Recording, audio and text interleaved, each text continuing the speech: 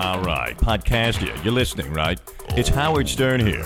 And I gotta tell you, Robin, I'm not really into podcasts. Well, that's like all those people who used to be on cable access. Yeah. They thought they were on TV. They would pay a company to put my TV. Hey, look, I'm on TV. No, you're not on TV. Yeah, you're on TV, but nobody gives a shit about you.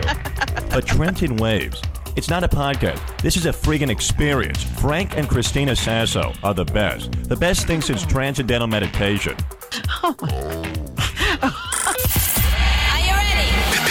It's the official, unofficial podcast of the city of Trenton, New Jersey. With your host, Frank Ferocious Sasso. Trenton still makes and the world still takes. And Christina Firestarter Sasso. Trenton is Mayberry with attitude. Hang tight, because we're going to meet the lifeblood behind the culture, food, arts, music, pork roll, punk rock, hair, butts, education, talent, events, art of Trenton, New Jersey. Here's Frank and Christina.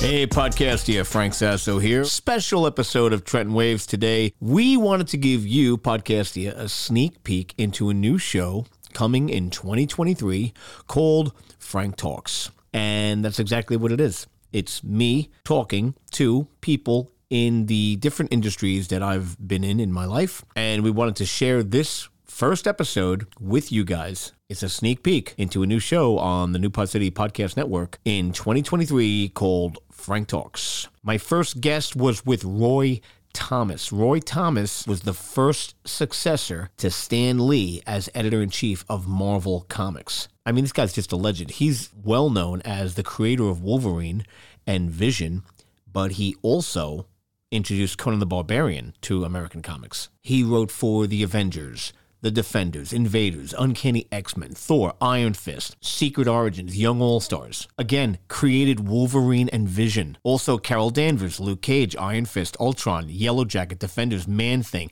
Red Sonja. And this guy, I'm telling you, he's a Nighthawk, Valkyrie. He was inducted into the Will Eisner Comic Book Hall of Fame in 2011 and into the Harvey Awards Hall of Fame this year, 2022. If there was a Mount Rushmore for the comic book industry, Roy Thomas would definitely be up on that mountain. So enjoy Frank Talks with Roy Thomas. This is Roy Thomas, and you're listening to Frank Talks.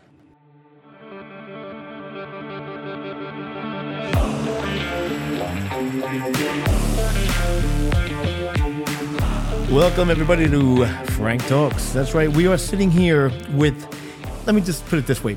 The Mount Rushmore of Marvel has 4 names on it.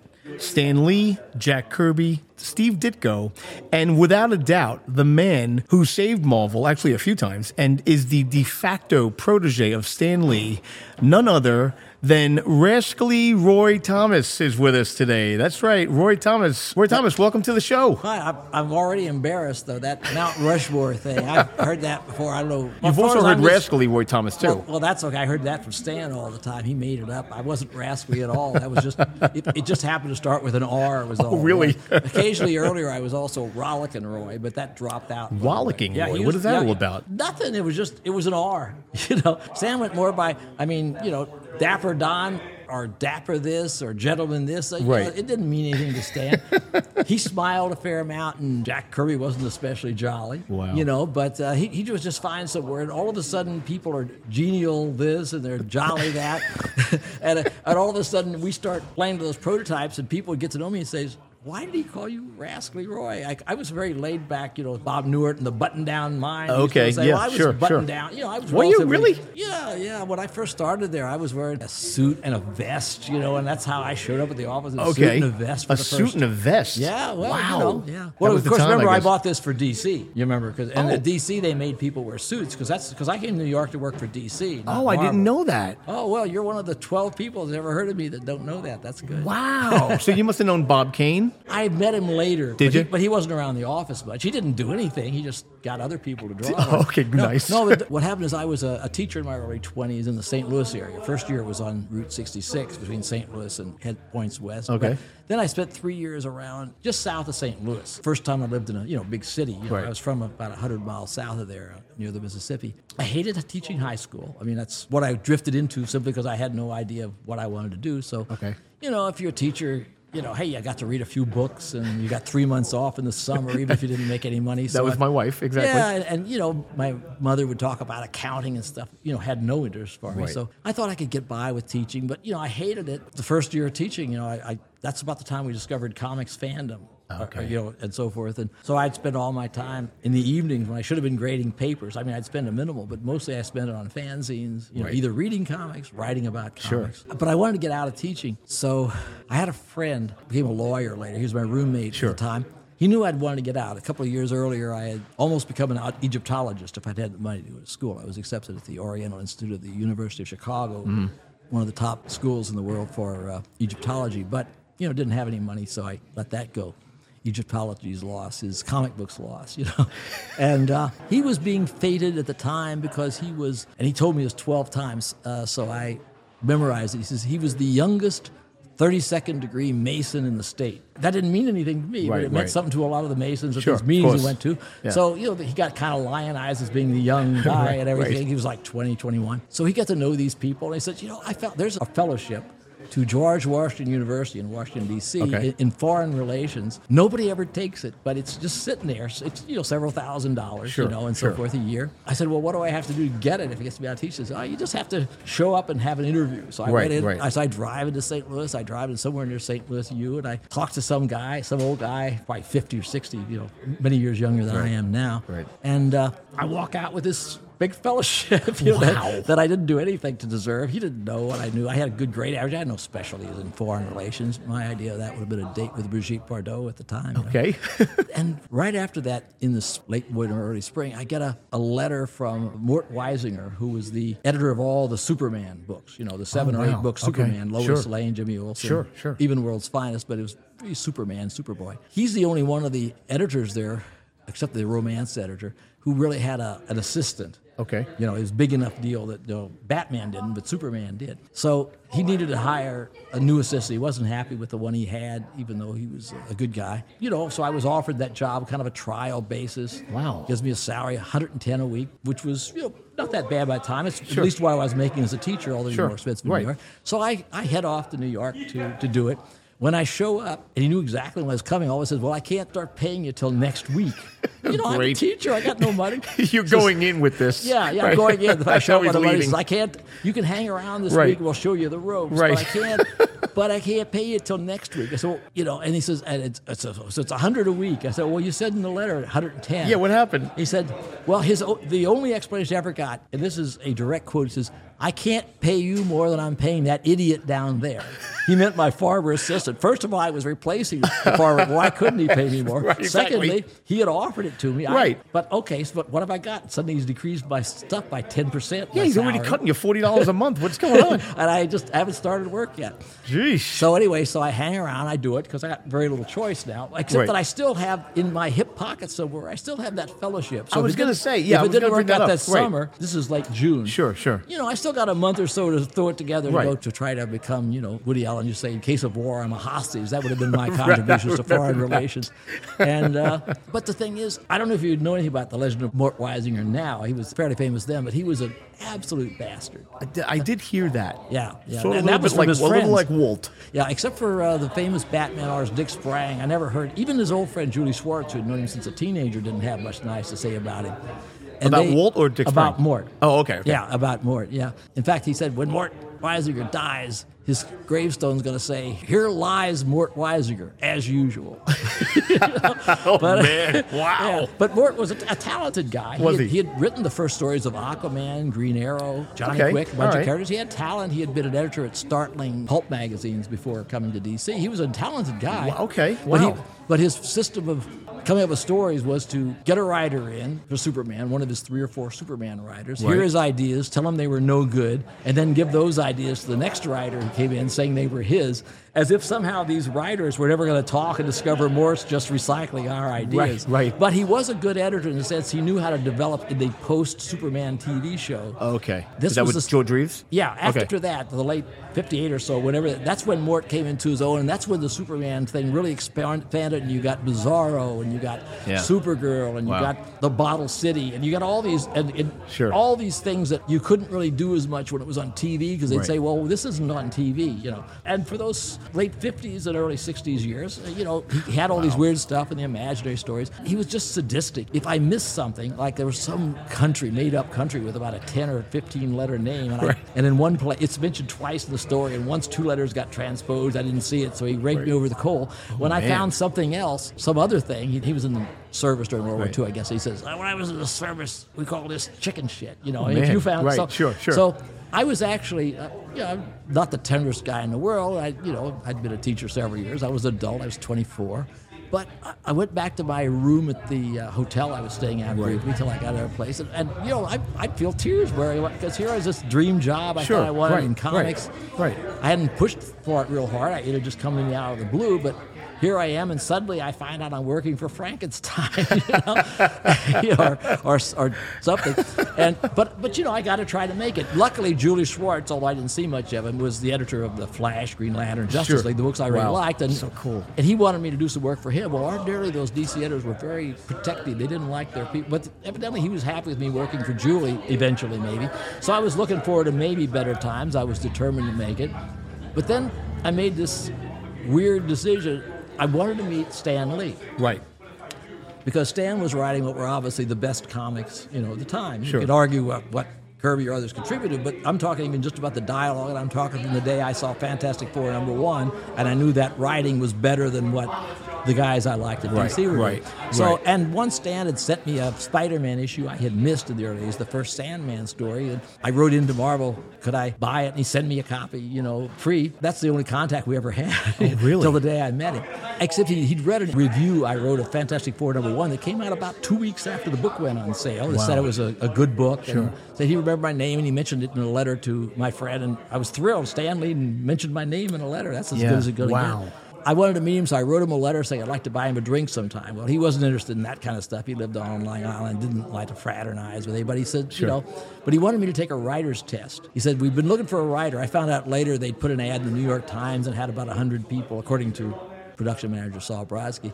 And, you know, Stan just didn't find anything he liked. He'd had a few other professional writers that also worked at DC writing for him, but he wasn't that happy with any of them. And they didn't last long, mostly. So he was looking for a writer because, you know, he's writing 9 or 10 books a month. I didn't know that he was looking, you know, you figured he just wanted to do that, you know. I would think so, But he didn't. You know, it's too much, it's a lot of work, and, you know, he didn't really want to do it. So he was looking for a writer he could kind of train in his style or something, and I guess it occurred to him, too, maybe a younger guy was better than an older guy at that stage. So I took this test, never met him. I just showed up at the office on my lunch hour, sneaking over from D.C., took it back the next day, but I never met Stan. And then one day, then the next morning after I turned it in, I got a call at D.C. while I was proofreading a Supergirl story, probably missing something. And I got a phone call from the secretary in her high-pitched voice that I recognized, Flo Steinberg. Fabulous Flo Steinberg, they called her there. Another one of Stan's. So she wasn't especially fabulous, nice person she was, but that was, it started with an F, so she's fabulous Flo. So said, you know, Roy would like to meet you, Stan would like to meet you at lunch. So I sneak over at lunch, and about 15 or, you know, we start talking around and so forth, and then Stan asking him, what do readers think of the continued stories? It was kind of a controversy in fandom then, that Marvel having continued stories because you had, you know, and so forth, and some readers didn't like them because you had to not miss an issue. Sometimes the distribution was a little spotty. So Stan says, oh, they hate them. But I said, I'm going to keep on doing them because otherwise I can't remember what I do from month to month, and it just gives me the starting point. Wow, that's funny. So about 15 or so minutes after we met, he's on the 4th or 5th floor, whatever. He's looking out over the window of Madison Avenue. He had binoculars. Sometime he'd look at the girls walking up and down, you know. And he said, so he says, what do we have to do to hire you away from National? You know, National's what they called DC. It wasn't called DC then, you know, really. You know, for several years, really. It had the symbol there, but they didn't use that term. And so I said, just offer me a job. The guy offered me $110 a week. I didn't Did he mention at least match it? Yeah, I didn't mention the 100, because the I just $10 mentioned less. 110. So he says, yeah, we'll give you that. So all right. So I said, well, I'll do it, but I said I got to give him 2 weeks or more notice. Sure. That's an honorable he thing. advanced me a little money to New York, and he expected I can't leave him in the lurch. Stan said, well, I want you to start as soon as possible, but if it takes 2-3 weeks, okay. But he's a little disappointed, because he can get started. Stan was a guy of enthusiasm, and once he had you, he wanted to get going. Sure. And here now he's going to have to wait 2 or 3 weeks, and I might change my mind or whatever. Right. Fat chance of that. But anyway, I knew a better deal when I saw it. Even though Marvel at that time, of course, was a much, much smaller company, distributed by CC, and really just a third or a fourth the size of it even then. But Mort, I guess, had been hearing from other people. They had this idea that somebody evidently had particularly told him that, evidently I found out later, that, he says, this guy, meaning me, didn't seem like he was going to take all the abuse like the previous guy had. Right. And, so somehow Mort was thinking maybe he should try to be a little nicer. So he sort of said that. He says, people have been telling me, maybe I'm a little hard on you and this and that. He starts talking, So I'd let him go on for a minute or two, and because I'm trying to figure out how to break him the news, because I'm a half an hour late coming back from lunch. Okay. Right away, Yeah, right. And I said, well, Mort, it's very nice. I appreciate this, but I said, I have to tell you, I've accepted a job working for Stan Lee over at Marvel. And he just, stared at me because he's certainly not expecting that. And I said, however, I told him that, I'll go on working for as long as I need to, 2-3 weeks, whatever you need to replace me. He says, I think you should hire the other guy back, Nelson Bridwell, which he did, and he worked out fine. I said, but I'll stay as long, 2-3 weeks, whatever, so you can get another person. Stan said, and Mort says, you're a spy for Stan Lee. Get out. No. So like what was Stan Lee spying on Superman for? I don't know. Anyway, so he kicks me out. So 20 minutes later, I'm back at Marvel and talking to Stan. Hey, I'm back already. The bad penny has shown up So again. Stan was probably, I guess, happy that you were ready to start. He gave me a Millie the Model story to dialogue over the weekend, so I doubled my income right away. So I worked for DC for 2 weeks, 2 4-day weeks. Because there had been a July 4th holiday there. Right. But I was only paid for one of them, 1 4-day. Did you at least get the 110? From Stan, yeah. Oh, no. Never from him. Oh, never no, from him. No, I got the 100. Oh, you got the 100. So he still owes you $10. But it was for a 4-day week. Well, he claimed I never paid back the $50 advance for the airfare, but I think I did. But if I didn't, it's okay.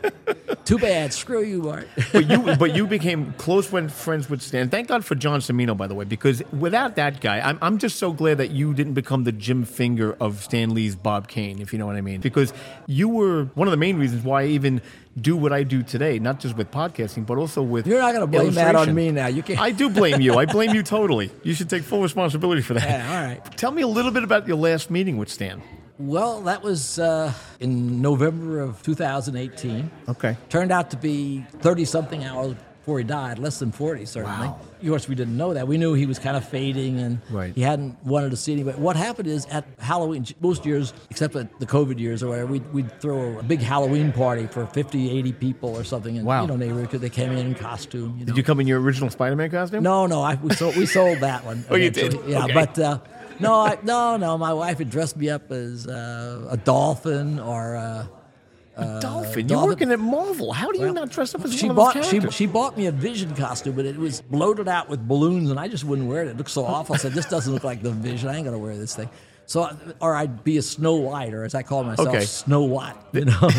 But were you happy with Paul Bellamy's Vision? Were you happy with that? Oh yeah, it was good. Yeah, okay. I wanted to see him in the real costume sometime occasionally, and they fooled around with it, joked about it too much. But it was a good show, WandaVision. Only thing I'm disappointed is that they haven't found a way to bring the Vision back. I want to see him back. I don't care if he's green and yellow or if he's white or whatever version, but I want to see him back. Exactly. I'm not that interested in the Scarlet Witch. I'm real interested in the Vision and Ultron. So John knew a dealer who did a lot of work getting Stan's signature and so forth. So he said, and he knew that I had almost flown out a few months earlier, 6 months or so earlier, to see Stan when he had a different manager, a handler for a while. And then it kind of fell through because that guy got kicked out or whatever. So he arranged, and this guy said, well, we know the guy who's Stan's handler companion now. And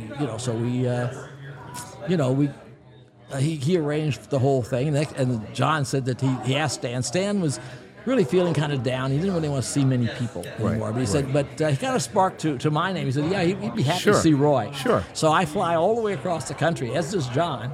We, at our own expense, we flew all the way across the country just so on the chance that Stan would be okay that day to see us, because you know, if he didn't feel well, we were just out of luck, and that was that. We knew we were taking a chance. About a half an hour was all he could manage, but he was pretty dapper, sitting up there in his, his sunglasses. Yeah, I've seen the pictures of him. I'm like, he looks exactly like Stan Lee. And he's staring. Yeah, he's old. He's kind of tired, but he was still there. Yeah. Oh yeah, his mind was still fairly sharp. He just got tired early. First thing he says to me is, "This living to be 100 years old isn't as much fun as I thought it might be, or as I hoped it might be." I said, "Well, but he's doing pretty good. He was going to be 96 in about a month. Oh, okay. So he was doing all right, and until the last year, right. He'd been still doing pretty well. He'd shrunk several inches from being 6'2" or whatever it was to not looking like about my height, and everything. But he was still getting around to that last year when his wife died, and things just kind of. The age and the situation were just kind of catching up with him. I can only imagine, sure. And I think he was kind of getting ready to go. It wasn't like he was trying to hang on to every little bit. But as long as he was there, he'd sign things for increasing amounts of money. Sure. Right. And so we talked for a little bit, and he'd ask, "How's the farm?" He was always fascinated by the fact that this guy, even though I was a small town person originally, this guy that he knew mainly from New York and then later in L.A., lived on a farm with like dozens and dozens of animals, cattle, pigs, donkeys, llamas, dogs, everything, toucans running around. And so he'd have my wife, Dan, take some pictures or film to show it, because he couldn't see me on a farm or anything like that, Well, nobody could really, but I really liked it, Yeah. And I said, "Well, come out." He says, "Oh, I got 40 acres. You can walk around, And we had a good little time. But after a little bit, he was getting, kind of tired and everything. They brought by a copy of the book I had written about him for Taschen, which he had recommended me for. This big 17-pound book that was about to come out. And the guy from his company is there with the book, one of the first copies. He says, "This is the book." And he says, "How much is this going to be?" It's going to be an edition of about 1,000 copies. Okay. He says, "Oh, it's like $1,500. Stan's eyes go. I said, "Who the hell is going to buy it?" Well, as it turned out, he died a day or two later. It sold out in about a week. Wow. Wow. Then they had the mass version that came out later for only 200. Sure. But they were almost identical. Wow. Anyway, so that's but it was really nice to see Stan and everything. But you could tell he was getting tired. His manager, John Bolerjack, was really the best thing that happened to him. He was devoted to him. He was professional. He was good to him. He wanted nothing in return, and so he was just a good guy. Right. And he watched out for Stan, and so Stan, when he got retired, he introduced him to John near the end, and we got, John took a couple photographs. Sure. Then John Bolerjack took a photograph of the three of us, and then we left. And of course, less than 48 hours later, got the news that he had passed away and everything. And I was, not too surprised, but it's amazing. I always wanted to think he'd go on that time forever. with him, though. I mean, that's fantastic. Yeah, it was really wonderful. I feel I owe John Cimino and John Bolerjack a lot for arranging that for me. That's fantastic. Man. I mean, it's not like we were ever you said close friends. We weren't even friends, Stan and I, really. I mean, in the loose sense of the word, sure, we sort of liked each other 90% of the time. Well, he did hire you. He hired me. He fired me. He fired you. Well, I wish we had time for that story. Gee whiz. Yeah, well, it's out there, But within a few, months of, he wanted me off the editor job because I wasn't enough of a company man at that stage. And he's right in that sense. Okay. I was going to go to DC, but he wanted me to stay on, and so I signed a writer-editor contract. As long as I didn't have to work for any other editor except him, I'd stay there, and I did that for another several years, and later then left for DC. As we close out here at the Willsboro Comic-Con, you're throwing me out. I'm going to fire you. I want a chance to fire Roy Thomas. Everybody does eventually. Everyone does. It's your turn. Have you done anything on your own outside of Marvel, DC? Any kind of books or writing on your own? I was never that interested in doing it, but at the same time, once I left DC contract, I did so much leave that I could go on working for him, but there was no contract or guarantee anymore after 86. So I signed a couple of things where I owned the characters. I actually made up a character called Alter Ego, who is the same fanzine name, only as a superhero. Okay. And my wife and I made up another thing that I named Captain Thunder and Blue Bolt, which is a father and son team. Nice. That was actually optioned for a film. That's kind of cool. Once by Joe Wazan, who was the producer of things like Jeremiah Johnson. Okay. But he never quite managed a movie out of it. He never could crack how to make a movie. And there were several people interested in Alter Ego as a movie property. That's a great name, Alter Ego. Yeah. I wish I could say I invented it. It was my friend Jerry Bales, who was the Detroit College professor, actually was the founder of Alter Ego. He named it, and I was sort of like his, he said a co-editor, but I just helped by writing and drawing. No, but you did co-create Spider-Man, Vision, Morbius. You did not all Spider-Man. these guys. Oh, you weren't I thought you were co-creator. Of Spider-Man? Yeah. Oh, God, I wish. Oh, wow. I thought, I was mistaken. No, I just bought Spider-Man or Amazing Fantasy 15 on the stands in 62. Do you still have that? Else. Yeah, I bound them all, and they've gotten some water damage, but they're worth more than the 10 or 12 cents I paid for them. I'll give you that. Anyway. That's still amazing. What would you say to somebody just starting out, wanting to produce their own comic book? What would be a word of advice for them? Well, of course, my experience pushing 60 years ago now, 57 years ago, would not be very apropos of anything now. Maybe not with the technology, but at least with your experience. But the main thing is, there's one thing, that one of the things that made me come to attention at the time was I was helped. By that time, I had become the editor and publisher of Alter Ego, inheriting it. So I was writing articles for it. I was editing other people's articles for it. I was pasting it up and doing everything. I was drawing some cartoons, even though I wasn't primarily an artist. Sure. So, and I was sending that in to Stan. But also more to the DC people or anybody I knew, to give them to get some feedback and letters and so forth. Sending them into Julie Schwartz and Mort Weisinger, people I knew or people I didn't know. Sure. That sort of brought me to the attention of Julie and Mort Weisinger. Stan knew about it vaguely. The modern day equivalent of that would just be nowadays, actually, in some ways easier, less expensive. I would say just get it out there and don't give up. Don't do something if that doesn't work. First of all, you better enjoy it. And if you enjoy it, just keep on doing it.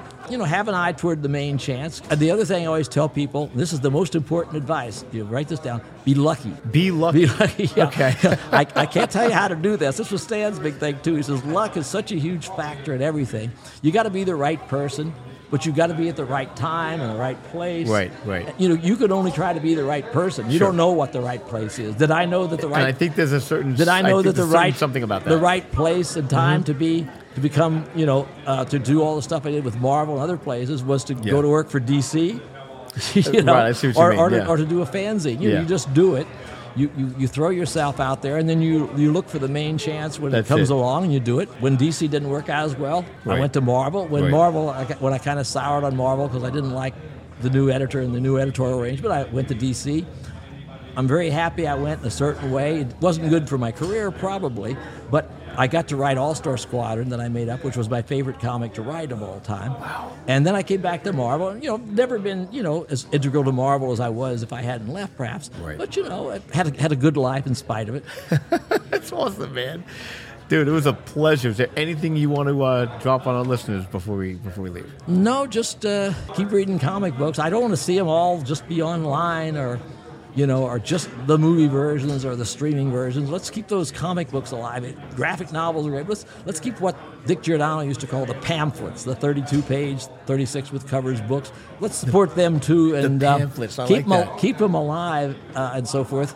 So that there's a print medium too. Don't make it all be out there in the ether and cyber world. Yeah, and so exactly. Forth. And Or stuck in your head and never on paper. I've always been a superhero fan primarily, but I liked westerns and humor and a little bit of everything, And even if I don't read many comics anymore as such, except I'd like to read the old stuff in the 40s or 50s, Sure. For the heck of it. And because I do Alter Ego, my comics history magazine, and that deals with the period from the 40s on up through the 70s. After which point my interest drops off the map. I'm just very enthusiastic about the farm. I love the superheroes, but I'm just so glad there's so many things now. They can be adult novels, they can be manga, which I don't happen to like myself, but it's a wonderful farm, and it's great that it's so popular. I want to see graphic novels, I want to see educational ones and history, and we always used to say there should be very few things that you can do in a novel or a nonfiction book that you can't do in a comic or a graphic novel. And nowadays people are proving that's true, and they're not just for kids anymore. Right. I wish there were a few more for kids. We never wanted them to be for kids, and now the average Right, Comic right. book readers probably about 80, like me. I don't know. Well, our thing, Legends of Alduria, is 4 kids. So that's why I was asking you about people starting their own comics. What would you suggest? That's why I was asking you that. This has been fantastic. Where can people find you online? I've never been on Facebook or Twitter or any of this stuff in my entire life, and I don't intend to start now. But good. I do have a Facebook presence because my manager and friend John Cimino has on Facebook. It's called the Roy Thomas Appreciation Board. Now you don't have to actually appreciate me to be on there. There's a lot of stuff about other comics. You're very, very humble. But you should be proud of that, by the way. But look up the Roy Thomas Appreciation Board. The Roy Thomas Appreciation Board on Facebook that John Cimino put together. He always lets things know what I'm doing. There's a lot of other people get on there too, and so forth. And it's kind of, even my sister's a member. Oh, nice. There you go. You got some family support. Yeah, right. Roy, it was a pleasure talking to you today. Thank you so much for being on Frank Talks, and we will catch up soon, I hope. Okay, thank you very much.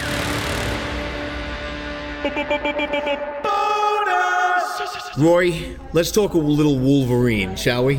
I've heard of that character, yeah. 1974, correct? Right. So he was originally designed as an enemy or a villain for the Hulk, wasn't he? Yeah, but the idea was never that he was going to be a villain, really, because...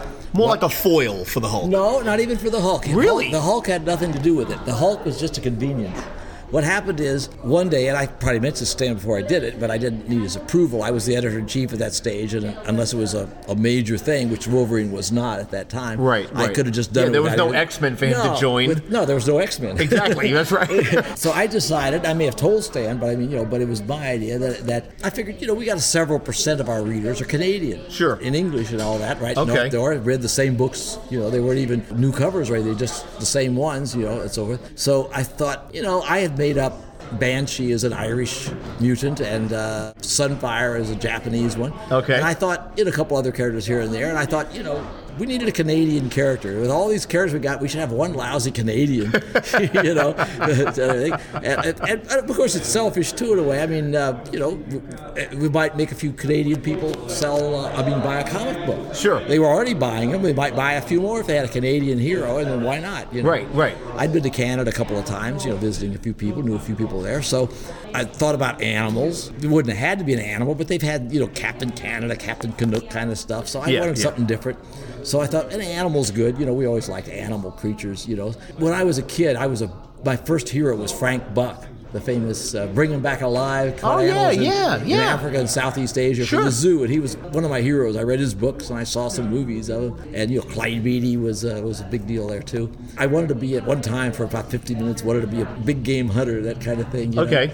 But the Bring 'Em Back Alive part, I didn't so much want to shoot him, catch him. But I always knew about animals. I'd go to the zoo in St. Louis every year. I'd buy the books, and I knew a lot more about animals than usual. Right. So I knew what a Wolverine was since I was a young age. Okay.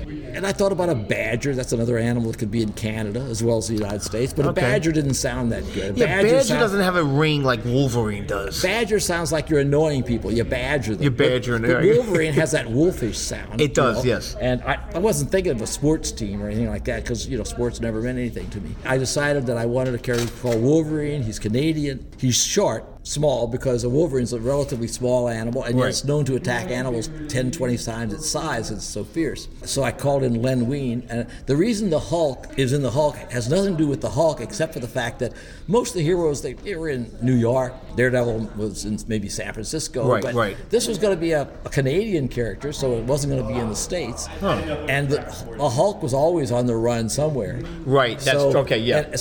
And as it happened, Len was about to write some stories that could have been in Canada anyway by coincidence, because I wanted to do it right away. I didn't want to say, I don't want it to be 6 months from now. I didn't know I was going to be leaving the company, leaving the editorship in a couple of months. Right. But I just wanted to be followed by Jim Shooter. Yeah. No, that's several years. Oh, that was more. There were 4 in between. Oh, really? I thought it was right after you. No, Len Wein, Marv Wolfman, Jerry Conway, Archie Goodwin were all in between. So I called Len in and I said, right away, and it turned out to be work out coincidentally. And he did this because he was doing it with his Wendigo story. I said, I want to just get this story there right away because I want this character to exist. But he was never going to be a villain except, in a story he's got to fight the Hulk. But he was created to be a hero, but with Marvel there was not much difference. Okay. And so but I left it to him past that point. One reason that I liked him doing it, I told him so, wasn't the main reason I chose him. It was just because he was a good writer and he was doing the Hulk. If somebody else was doing the Hulk, somebody else would have been the co-creator of Wolverine. If Jerry Conway had been writing the Hulk that time, he would be the co-creator right. I see it what would you be mean. whoever did it. That's interesting. And the character would be a little different. Or if I had decided to write that issue, it would be a little different. You know? Okay, He would right. look the same because I had John Romita draw him first. John Romita draw, to design the character. Right. Okay. For Herb to draw, but Romita designed it. How close is the character now than from John's first initial design? They have a version of the costume and everything, Okay. but it got altered right away. The mask got kind of changed around, Right. and so forth. But what about him by himself? Just Frank Logan by himself? Well, the thing is, until Dave Cockrum drew him a couple of issues in X-Men, Okay. there was no face for Wolverine. He's the guy in a mask, and you don't know what he looks like. Right, that's under the right. mask. Yeah, okay. So, and I think that Dave had already designed a face, kind of, that he used, and so he threw that in. So he'll use that. Okay. As a matter of fact, Dave had once drawn a character called Wolverine that supposedly he might have showed me as one of a bunch of Legion of Superheroes types or something. It Okay. had nothing to do with my choice because I got Wolverine from knowing about animals. I don't remember anything about that. But Sure. Dave was always drawing characters. He showed me some characters he drew to try to get in the Legion of Superheroes. And he was Okay. doing it for DC. Right. And then he thought, when I decided he should be the X-Men artist, for the new X-Men. Right. He had a bunch of characters, but by that time Wolverine had already been, created. Wow. But I just got this character created because I wanted, and because Len, and I told Len this, it was true as far as it went. When I had made up with Stan the idea for a Brother Voodoo character, I had Len because Len wrote some accents for the characters. Now, so he wrote the accents for Brother Voodoo. Now he gave Brother Voodoo, who was in Haiti, he gave him kind of a Jamaican accent, but it was an accent anyway. And I don't really do accents. I wasn't going to write that book anyway. Now, had I known what Wolverine was slated to become eventually, not because of me or Len or anything, but more because of Chris Claremont and people he worked with, Dave Cockrum and later Byrne, then I would have kicked Len off the book for Hulk for 1 month, and I would have written the story. There you go, right. And I'd have been collecting money for these shoes. But although I don't think Len ever got any money out of it either. Really? Anyway, Wow. I don't know why. So I just had Len, and I said, you handle accents, Canadian accents, just saying A at the end of sentences sometimes. That's right, eh? And I said, but you do accents well, and so. But the main thing was just because he could get him in the Hulk right away. Okay. And once we got him in, I didn't care about him that much. He was no big deal. He's a character. Okay, now we got our Canadian hero. We'll find some other places to get him. He'll be in Daredevil, or he'll be in this, or he'll come down to New York, or somebody will go up to You could put Ottawa. him in almost anything, really, and it would work. Yeah, it's just the Hulk was an easy way to do it because the Hulk can be anywhere because he's always stomping around and leaping into jumping. places. That's right. So, but then he's out for the book right away, and you don't see him for several months. And it just so happened by coincidence that only a couple of months later came up the idea that turned into the revival of the X-Men. And if you're going to have an international X-Men, naturally you're going to have in some of the characters that you already have, and three of them were mine: Banshee, Sunfire, and Wolverine were mine co-creator. I'm not trying to take it away from the artist or from Len. No, absolutely. I get you. But I'd already done 3 characters like that, so 3 of those got into that first giant-size X-Men, and then along with the new ones that Dave and Len Wein made up. So what about Wolverine coming into the multiverse? Could that possibly work? I wanted him for the Marvel universe. Right. Okay. Obviously, there could be another version of him in another dimension. Maybe there he's called the Badger or the Moose. I don't know. The Moose. I couldn't go on the maple moose. syrup. That's What right. Is it a dramatic animal? That would have been dynamic. Yeah, but there was already a moose in Archie too. And besides, mooses that's not that dramatic. You don't want to go that way. I never considered moose. Only Badger and Wolverine. They had a copy of Wolverine, another company called the Badger. Oh, see, well, they probably were like, they missed the Badger. They could have capitalized on this. He was good too. Frank Miller in the 80s put out a miniseries called Wolverine. How did you feel about that? Did you get a chance to read that? Or? Well, I read it later. I mean, especially when Jerry Conway and I were doing a screenplay for an early version of an X-Men movie that didn't get made, but we wrote the screenplay and everything in the mid-'80s. So I read some of that stories. I never got into the idea of him being, a samurai type of thing. It never seemed right for him. Yeah. But that's okay. All I did and all that Len did, really, Len only wrote a couple of stories of him, and he didn't make much of an impact on him, except what Len did was he came up with that background of that what became the Project X kind of stuff. Okay. That's all yeah. Len. Yeah. And he came up, and although the claws were drawn by Romita, and they were, the idea of the claws, but the idea that they come out of through his skin and all that, I mean, that was made up by other people. Oh, that wasn't the original concept. Well, it wasn't the concept I handed to Len because it was up to him. I just gave I would him think of Wolverine. When you have the initial idea for Wolverine, how are you not thinking claws? No, I was. Oh, you are? Okay. But the thing is, then I gave the assignment to John Romita. Well, they say John Romita Sr., but I don't use that because, at that time there was no John Romita Jr. in comics. Right, you didn't need a senior, right. So he was just John Romita, and he'll always be John Romita. Right. The thing is that I just gave John as our art director. It's like, I could have just had Herb Trimpe, the artist, draw him. He would have done a fine job on it. But with some new characters, we give it to John because John was a good designer, and John didn't know what a Wolverine was. Interesting. So, first thing he says, he said this. He said he thought that was a female wolf. Okay, you know what? That's not bad. Okay, it's not bad. Well, that's one of the reasons I chose the name is because it sounded wolf-like, so it was better than bad. Yes. So John looks it up and finds out what it is. Everybody rediscovered the wheel. I told Len he had to be sharp and fierce. Okay. Len later says that Roy just he sort of remembered just that I gave him the name and he's Canadian, but then I looked him up and found he was short and fierce. Well, that's true. If you want to rediscover the wheel, sure. Well, then nobody told John Romita what he. So John Romita was always short and fierce. Everybody. So I did it first, but everybody's rediscovering. Oh, he's short and he's fierce. Yeah, what a great idea I had. And they all have this great idea, except I had it first. But anyway, they did plenty of other stuff. Len and the others did plenty of other stuff. They didn't do that, but they did plenty. So John then designed the costume and gave it kind of the claw motif, and he has the claws sticking out. Right. But they could have been, claws. They didn't have to come from an exoskeleton. They could have just been natural claws. They could have been artificial claws. Sure. If I had written the character, it would probably have been different from the way Len did it. Okay. He would have had a different background. He might not. Sure. What Len did that was nice was that I'm pleased with this. He made him a mutant right away, which you didn't automatically have to be, which made him ideal to go in the X-Men anyway. Of course. Otherwise, we would have had to retroactively prepare him an X-Men to put him in the X-Men. That's right. I think he's the guy that came up with the idea that they were adamantium, and so forth. Sure. Of course, I'm very happy about that because I invented adamantium too. So therefore, I was very happy that he did. But that was his idea. Okay. So no relation to any other kind of metal like vibranium. No. What's the stronger one? Oh, of course, adamantium. Of course, adamantium. But that's the one you did. Well, vibranium has its own thing. It's a great mineral. All it was supposed to do was what? It was supposed to stop missiles from going off course. That was it. No, that's great. Well, I really want to vibranium because I don't want any of my missiles to go off course. I love that his weakness is magnets.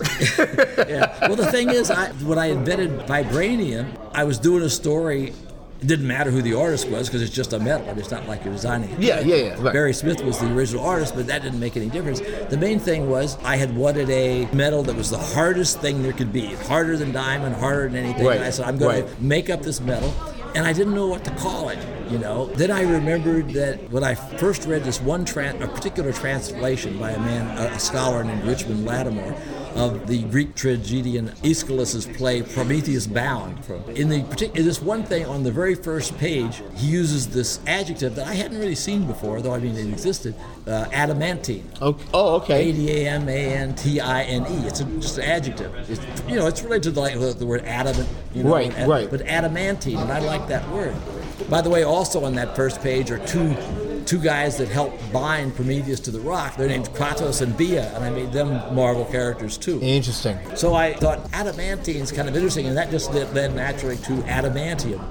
And to add the I-O-N to it. The word adamantium is used in that by one of my favorite old 1956 movies, Forbidden Planet. I don't know. I don't remember that. I can't find it. It's not in the script as such because I've had copies of the script. But it doesn't matter. I know where I got adamantium from. I'm not that happy with my making up names. I haven't made up that many great names. I mean, Ultron 5 isn't a great name. It's okay. But I'm really proud of adamantium. I think that's one of the best names I ever made up for anything. I'm a big fan of it too, my man. It sounds strong. They still use the Quinjet I made up too. Well, of course, because it's fantastic, man. Because instead of Twinjet, I said, well, if there's a Twinjet, why not a Quinjet? We'll go have 5 of them, But that's just awesome, kind of man. crazy. Stan and I, Kirby too for that matter, we didn't know anything about technology. Jack could draw it, but he didn't know anything about it. And Stan would say everything was feedback. He actually used the term feedback in his stories. He didn't know what.